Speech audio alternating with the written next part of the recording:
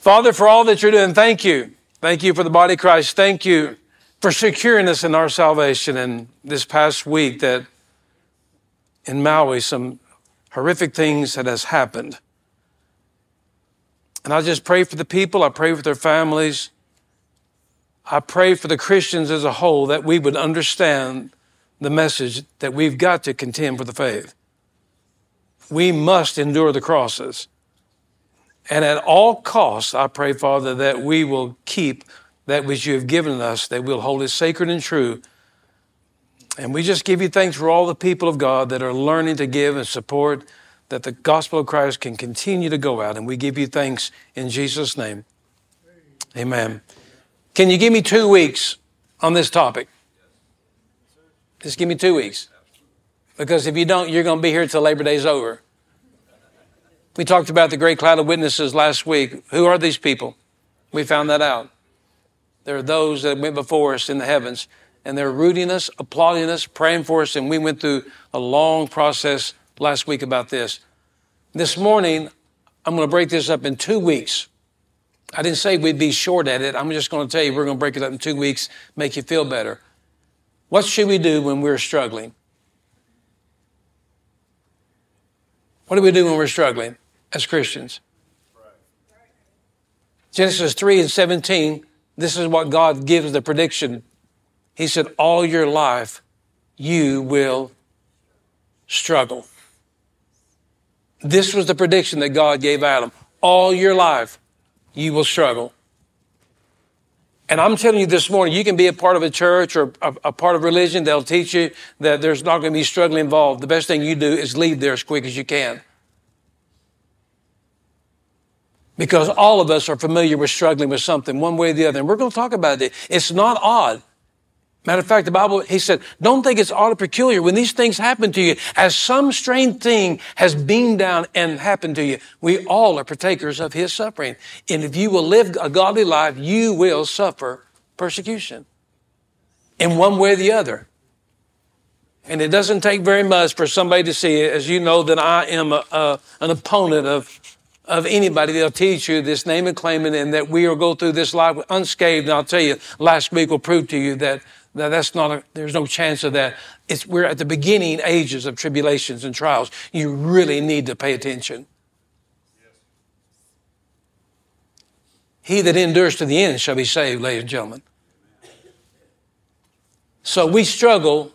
He tells Adam, all your life you'll struggle. Now, not only your life, but how many knows in Romans 5:12, we inherited what Adam had. And so we all struggle. You may say, oh, I don't struggle. You're a liar. You're just a big old fat liar. Liar, liar, your pants are on fire, and I'll see them burning from here. Now, I will agree to you, we're going to find out that as we get older, but being older, maturity is not equated with being old. Because I know some old, immature brats.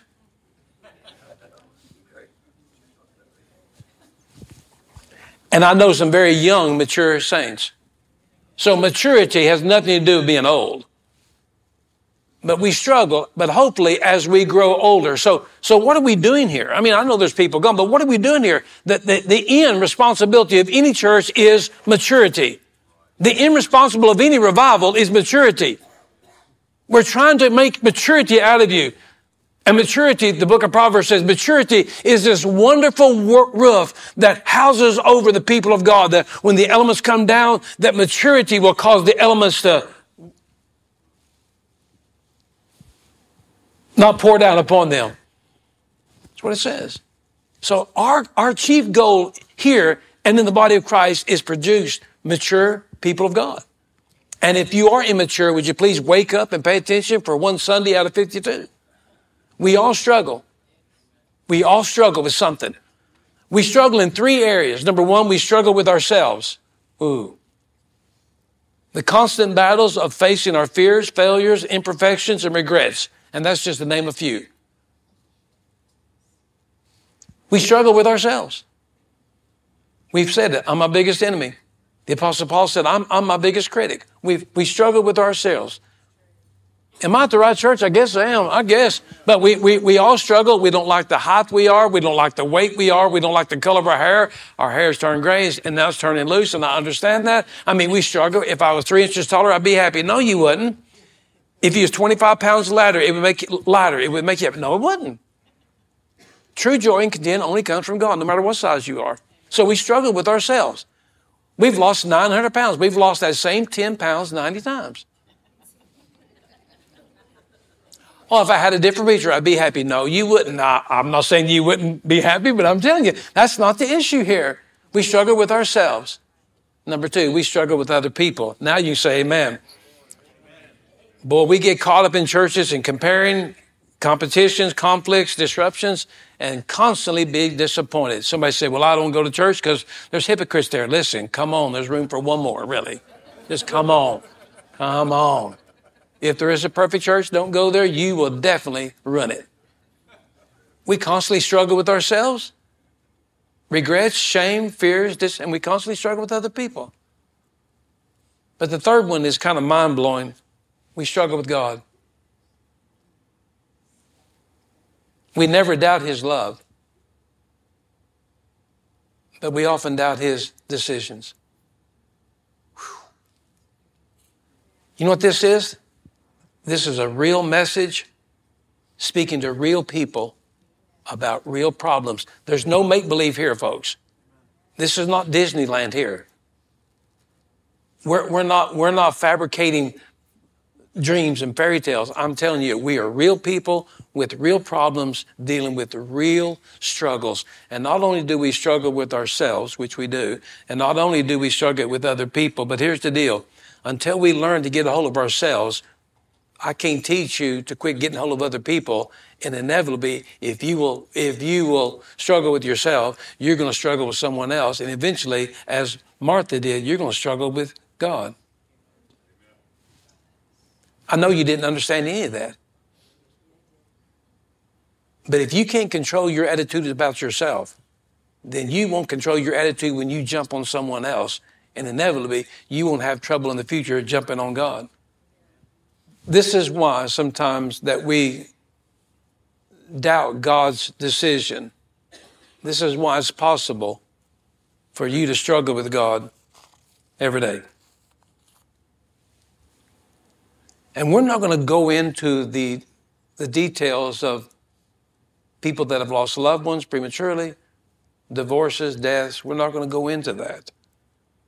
But every one of you here, I've been here 35 years, and I know most of you on a personal basis. And some of you have really experienced some hardships. You can't be with people for 35 years and not know them.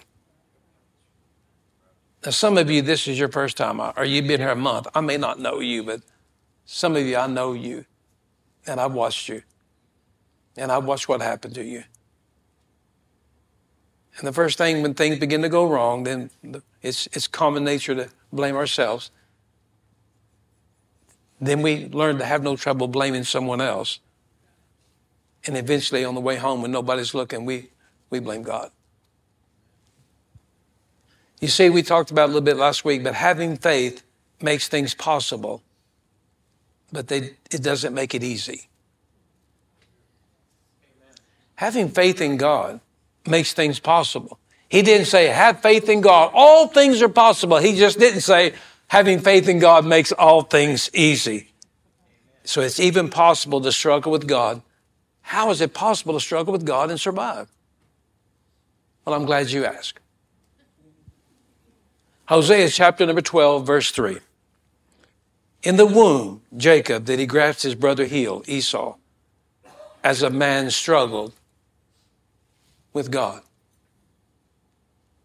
He's given you the idea and the prediction of what's going to happen, that in the womb did he grasp his brother's heel. As a man, he struggled with God. As a man, Jacob, he struggled with God. Are we making this up? He struggled with God. Now, we're not going to go into, you know that I can take you down the road. We'll never come back for a while, but dealing with Esau and what's going on in the womb and all the predictions. But he said, here's Jacob, that in the very beginning, his whole life was a struggle. His brother come out first and he said, no, the angel said that I'm going to rule over you. Come here. And on the way out, Esau pushed him out of the way. And on the way out, Jacob got him by the heel and said, hang on a minute, buddy. He was fighting even in his mother's womb. And he fought all of his life until the place he came where he struggled with God. Is it possible to struggle with God and live? Yes. Jacob cheated his whole life. Jacob cheated his whole life with the promises of who he was to become in his pocket.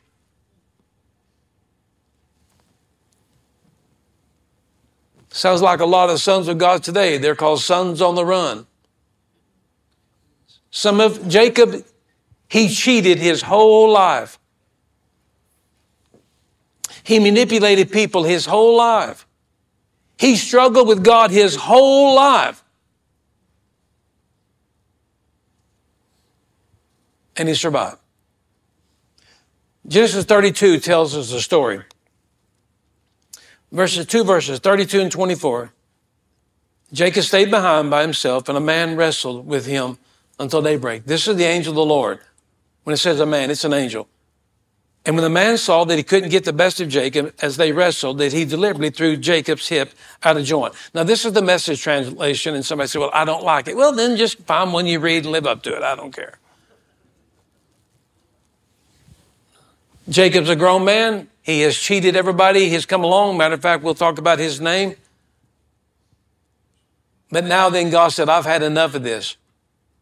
You've been a son on the run way too long. You have struggled, manipulated, cheated. You're a used camel salesman your whole life. And God said, enough is enough.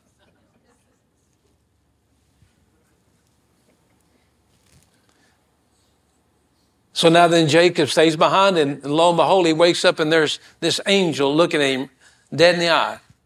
A man angel. And kind of spooked him at first.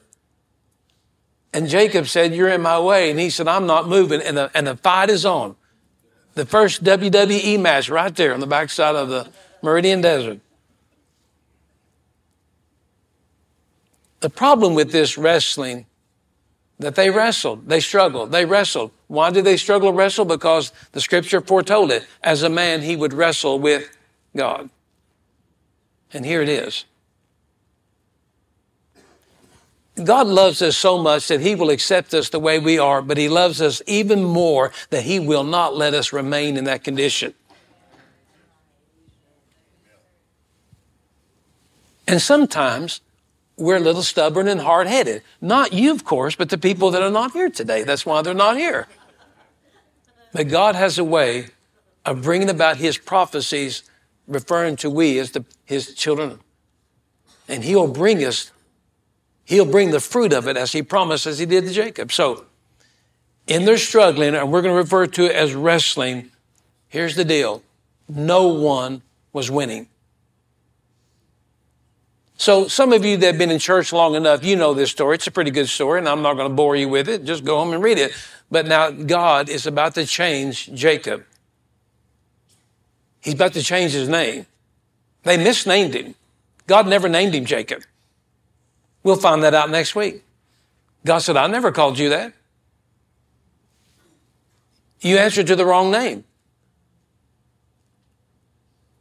So now then that their struggling is going on, he's wrestling with God, he's wrestling with God's angel, and the Bible said that he's wrestled all night with him. And I can't imagine any angel, he's probably just about like me and my grandson Bus. You know how that goes. I mean, angel killed 185,000, one of them killed 185,000. So it's not like the angel he's not really wrestling with him. He understands.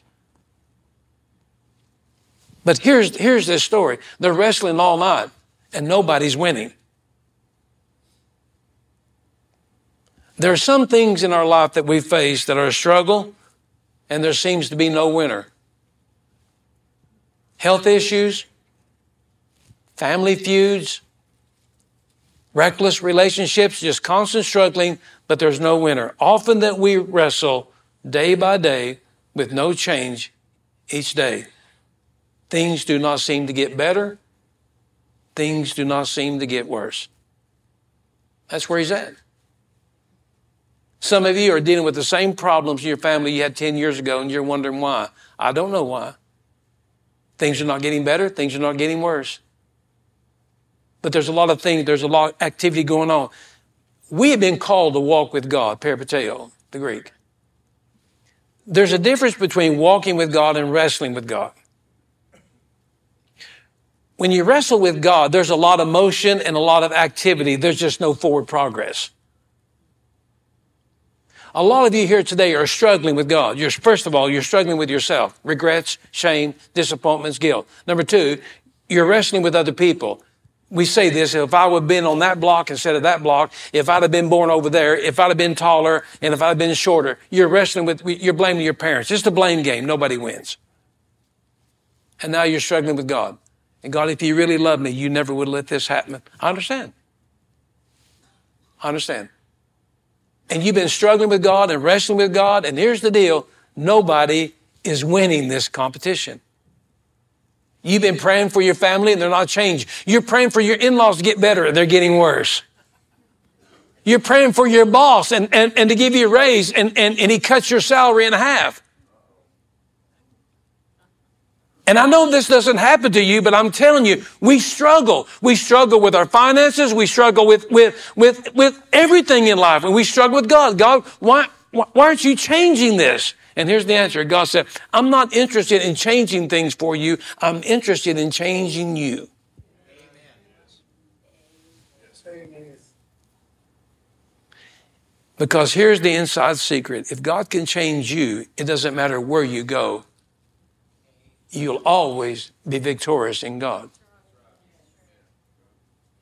Remember we talked to you a few weeks ago when the angel went to get Peter out of jail? Remember what he did? He took the cuffs off Peter first before he ever got him outside the jail.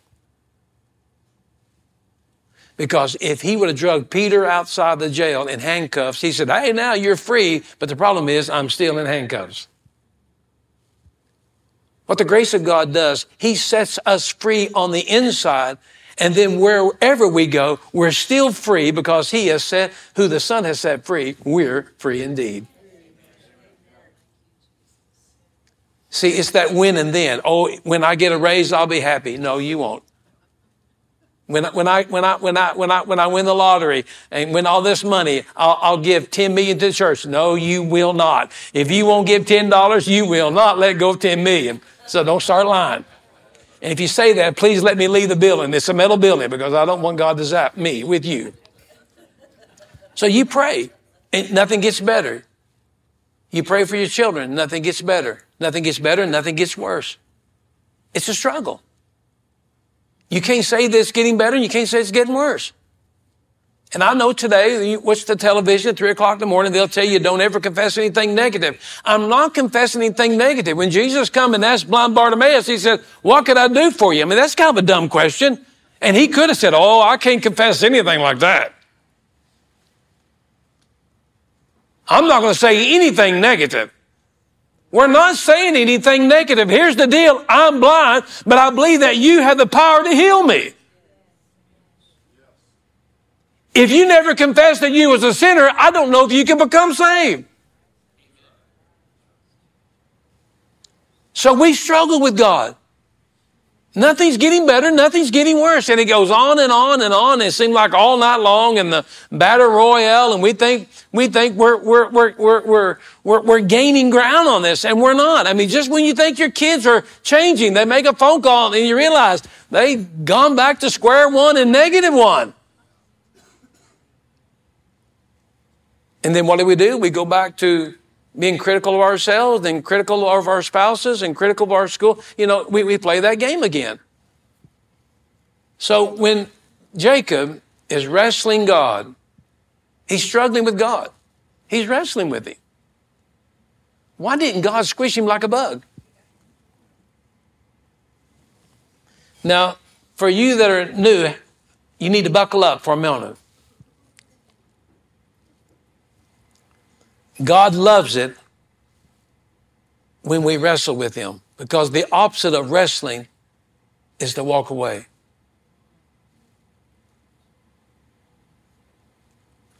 I'm really a pretty good communicator. And we have struggles in this church like every other church. We do. We do. But here's what I will tell you. Just talk to me. Don't drop your lip and go, I'm walking away. That's what immature brats do. God invites us to wrestle with him. God invites us to come to him and say, I don't agree with everything that's going on in my life.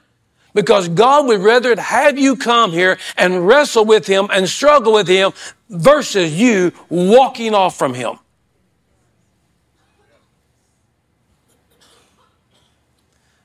Now, if you'll stay around next week, I'm going to tell you, I'd be careful what I would say to him, but I'm telling you that God would say about Jacob, he's going to wrestle with God. He's going to be a man that will wrestle with me and struggle with me and wrestle with me, because I would rather have you coming, struggling and wrestling with me than walk away from me. During difficult days, that God would rather have us wrestle with him than simply walk away from him, to avoid him, to run off. When I was a junior in high school, I was a plumpy little lad. And I never did play basketball. I didn't play baseball. So my last junior year, in between shot put and discus, my coach said, hey, you want to wrestle? I said, I don't have anything else to do. So I went to wrestling a little bit. And that's kind of a bad idea. I wrestled a guy one time weighed about 265. I weighed about 205 in high school. And he fell over and broke my left ankle. I know. It's a bad deal. So I had to hang it up. But the thing about it is, in wrestling is the most intimate sport event ever. Has anybody ever wrestled in school? Dan, you have? All right, buddy. When I get up from a nap, well, let's wrestle.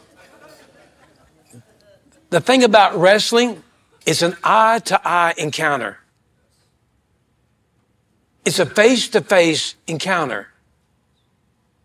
Wrestling. Wrestling is not 90 feet from a pitcher's mound to the hitter. Wrestling is not some cornerback in a football game. Wrestling is face-to-face. Wrestling is eye-to-eye. It's not like that. I'm going to do that. No. You can smell what they have for lunch on their breath.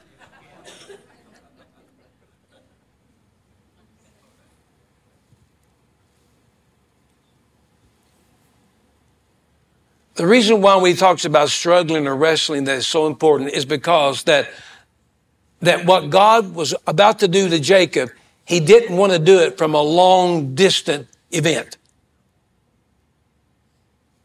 Now, I'm going to put this in simple form because some of you are from south of Wilson, that sometimes we got to have the right music and we got to turn down the lights and we got to get a fog machine going. And then we're going to say, God, I just need you to, we're in the heavens, just come down and do something and bless me. And I'll tell you, God said, I'm fixing to come down there, but I'm not going to bless you. I'm going to put you in a headlock, buddy. I'm going to get so close to you that you will see the passion in my eyes. And the first time I wrestled in high school, my senior year, I think we went to Purcell and I wrestled a kid. And I'll tell you, I never forgot the look in his eye. Now, when I was a senior at Long Grove, it's okay. I was pretty tough. It's okay. But this kid wasn't afraid of anything. And I could see it in his eye. He wasn't afraid. And I could have whipped out a bag and said, you know who I am? I'm a state shot putter and I bench 260 pounds. He goes, I don't care who you are. I'm fixing to take your head off. When you wrestle with God, when you struggle with God, here's the deal. You're not struggling him long distance. When change needs to be made in your life, God's going to look at you eye to eye, and that'll make a lot of us uncomfortable.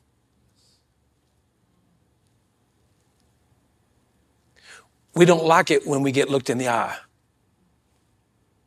That's why sometimes when I talk to some of you and you have to drag you into my office like Melissa a lot, and I'll say to her once again, I go, I'm not even going to look at you. I do that all the time. When I'm talking to people, I'll say, no, I'm not going to look at you. But here it is. You're a knucklehead. But when I really see that you're about to run off the road, and I really see that you got a car full of people run off the road, I'm going to say to you, now I'm going to look at you, eye to eye. You need to change. You see, there's something about it when a man or a woman, and I'll use men, when we can look eye to eye to one another and we can talk. There's one thing about here in this church, you'll never question where I stand on anything. I don't waffle and I don't vacillate just because you don't like it. And looking men in the eye, we can have this sense of commonness and community. It doesn't mean that we're angry and mad, but when you wrestle with somebody, now then it's an eye-to-eye event. It's not like I got my eyes shut, I'm worshiping God. We're looking at him eye to eye, face to face, brow to brow, because something catastrophic is about to happen in Jacob's life. And it will take an eye to eye and a face to face encounter. I don't mean this to be bad because I'm glad you're here, but there's a lot of people that come swinging through that door that keep their head bowed and their eyes shut tight. They don't want to look at God. But I will tell you, the time has come and the time will about to come in the next few months and the next few years. You really, really need to get a hold of what's going on here. This plain church is about over. And so if we're going to be anything as a church, if we're going to be anything, we really need to get a grip of what this thing is about. And so wrestling with God. And the thing about that's this eye to eye or this face to face, here's the deal. You know what wrestling really is, the goal of it? It's just to gain control over you, to bring you in submission.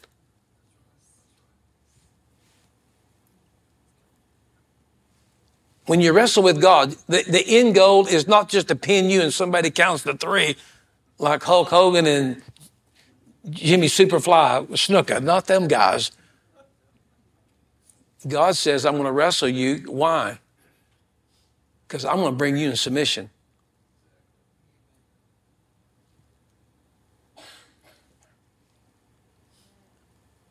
We've been trying to do this long term. I've sent my prophets, I sent my angels, and I sent my word, and you're ignoring me. So I'm coming down, and I'm going to give you the stink eye.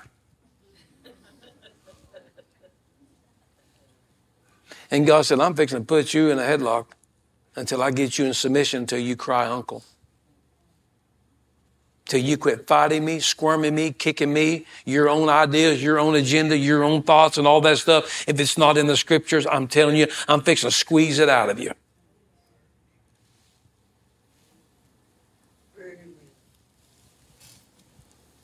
And I will tell you to stand in the presence of God eye to eye in some way, shape, or form. It's very humiliating, but it's the only thing that'll change your life. And I think the day that we're living in, we're going to have something more than just, bless me, oh Father, I have sinned. I think once again, we're going to have an encounter with the Son of God himself. And maybe it's not the encounter that you think. Maybe it's the encounter that Jacob encountered. Maybe it took that to change us. And Casey, if it does, I'm all for it. Wrestling is just to bring you into submission. Where either you'll tap out or you'll say uncle or you'll say this, okay, God, I've had enough. So then he turns to him and he says, so what is your name? And he said, my name is Jacob. It means supplanter, deceiver, an insecure manipulator, so on and so forth. A name reveals one's identity. What if you and I this morning were named or referred to according to our primary sin? Leave that up there for a moment. So he said, what's your name? He said, well, they call me Jacob. Once again, you'll find out next week. God said, I never called you Jacob. You let other people name you. That's why you're acting the way you do. That's why you're a manipulator, you're a camel salesman, you're all these things. But what if your name referred to your primary sins? It goes something like this. Hi, I'm Greedy, and here's my sister Gossip. These are my twin brothers, hateful and hurtful, and these are my parents, painful and poisonous.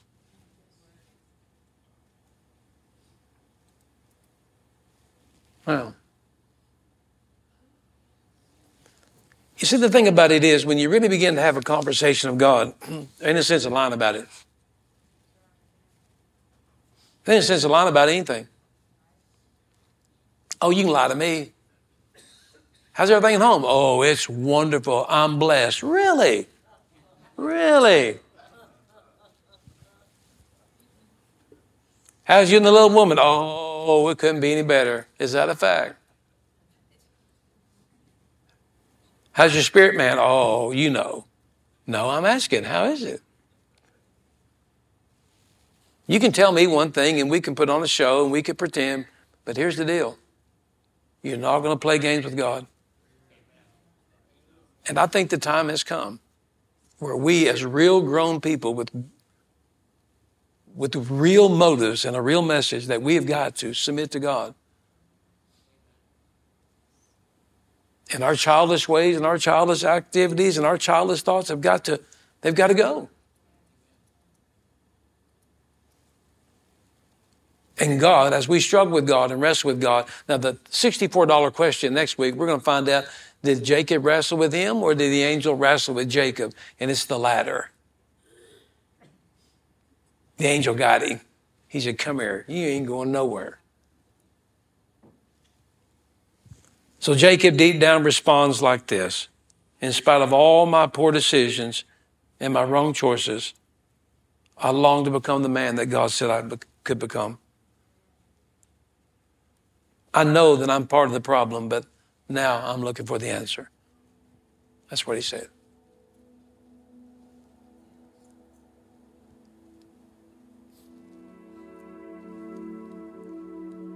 So if I had to insert my primary sins as my name to be referred to when I first started my walk with God, it would go something like this.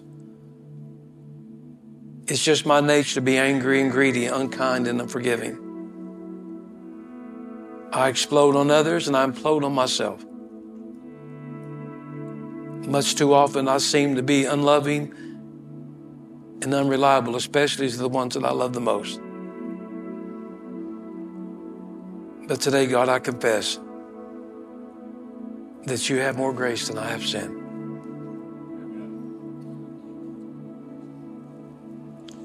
I don't need you to raise your hands or agree with me, but I will tell you, I am not the same man that I was in 1981 when I gave my life fully to God.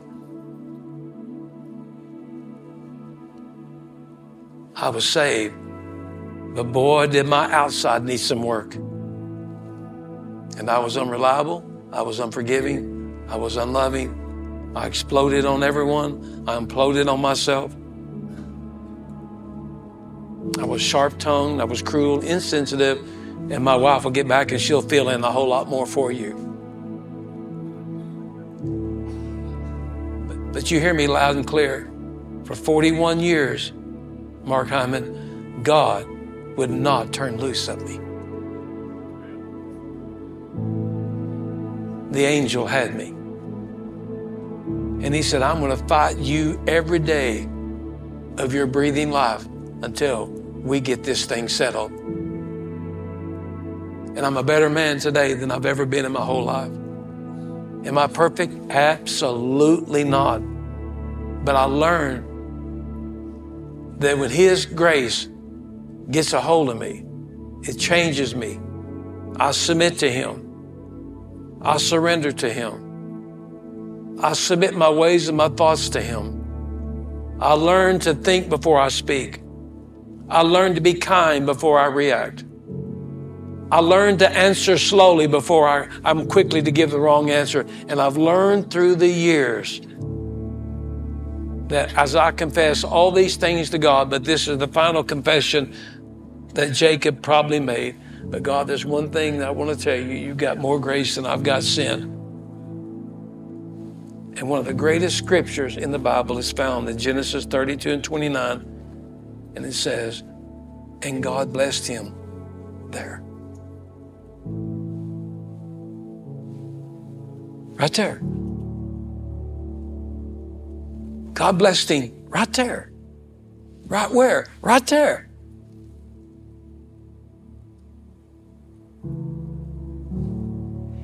He didn't wait till he got cleaned up. He didn't wait till his hair turned back to brown. God blessed him there. Wounded, broken, submitted. He said, God, I can't go any further. You have smote me.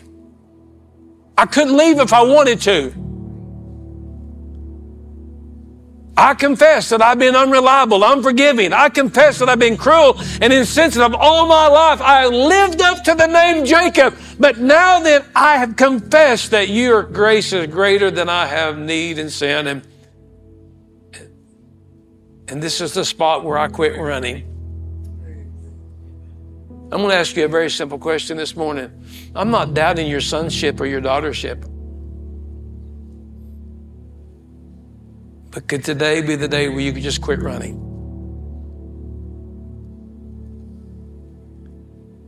And in that simple confession that Jacob made, God blessed him there. You know where God's really going to bless you? Is when you reach that place where it's no longer you, but it's Christ in you. I'll tell you where God's going to bless you. Is where you can take all of your dreams and plans and agendas that you have for God.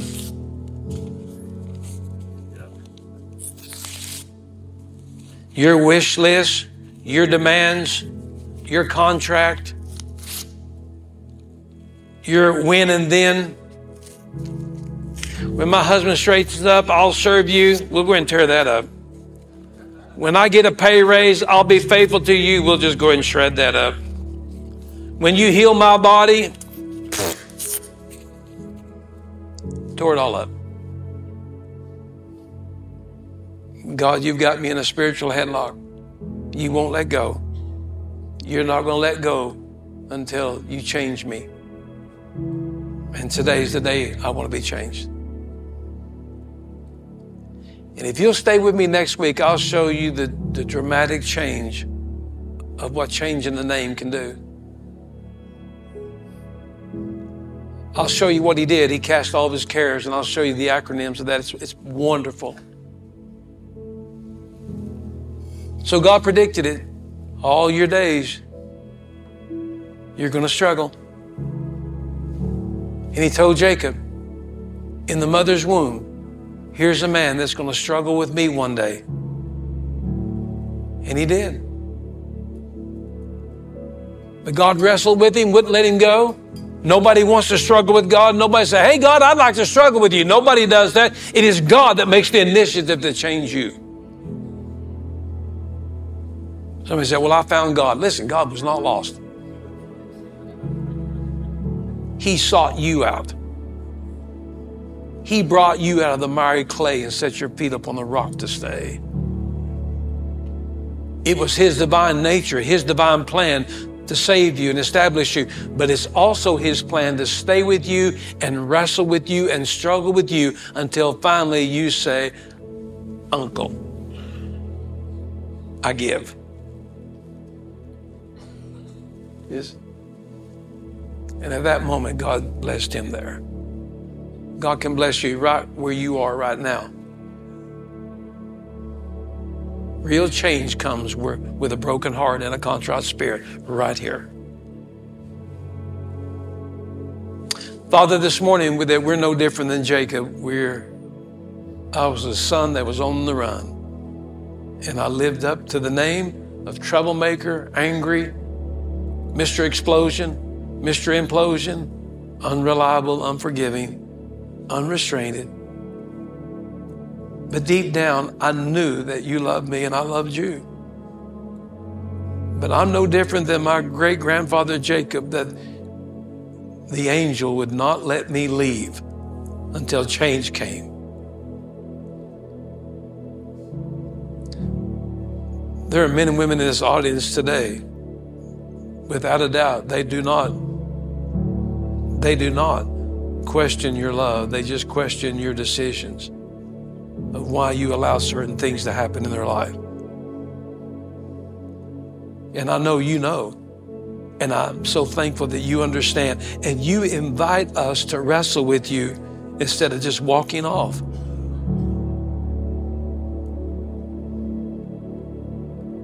So this morning, thank you for not letting us go. Thank you by the Holy Spirit for not letting me have the ability to leave you. When I was angry and mad and I had to have it my way, thank you for not allowing me to slam the front door and walk off. Your grace kept me from leaving the parameters of your goodness.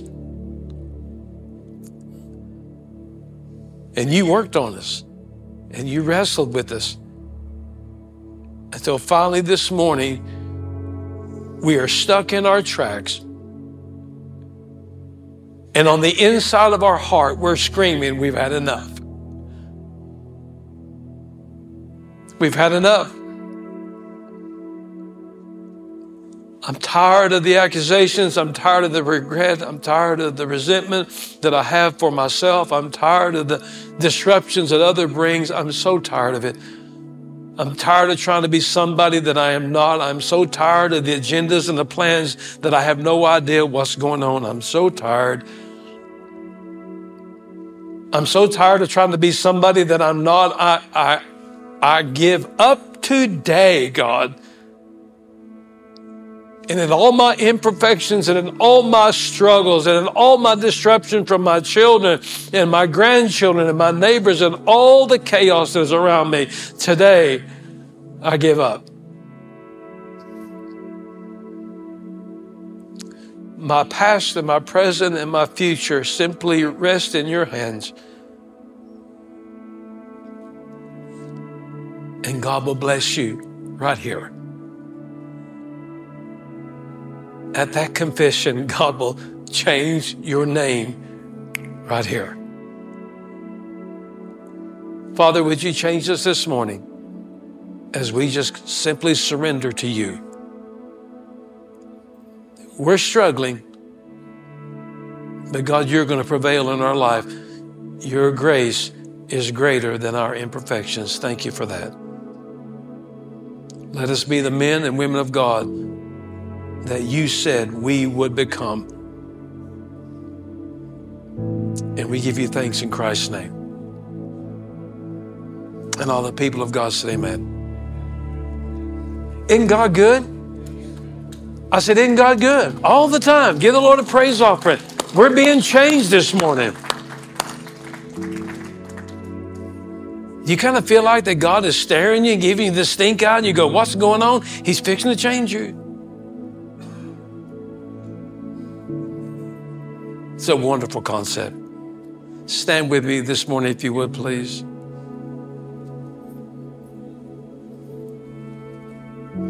And so some of you say, well, I'm not that bad. Well, you're the one that needs it the most.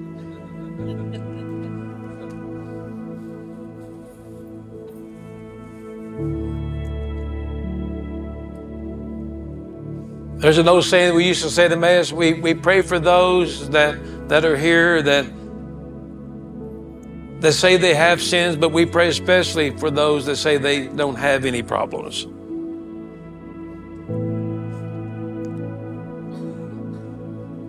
God's changing us from glory to glory.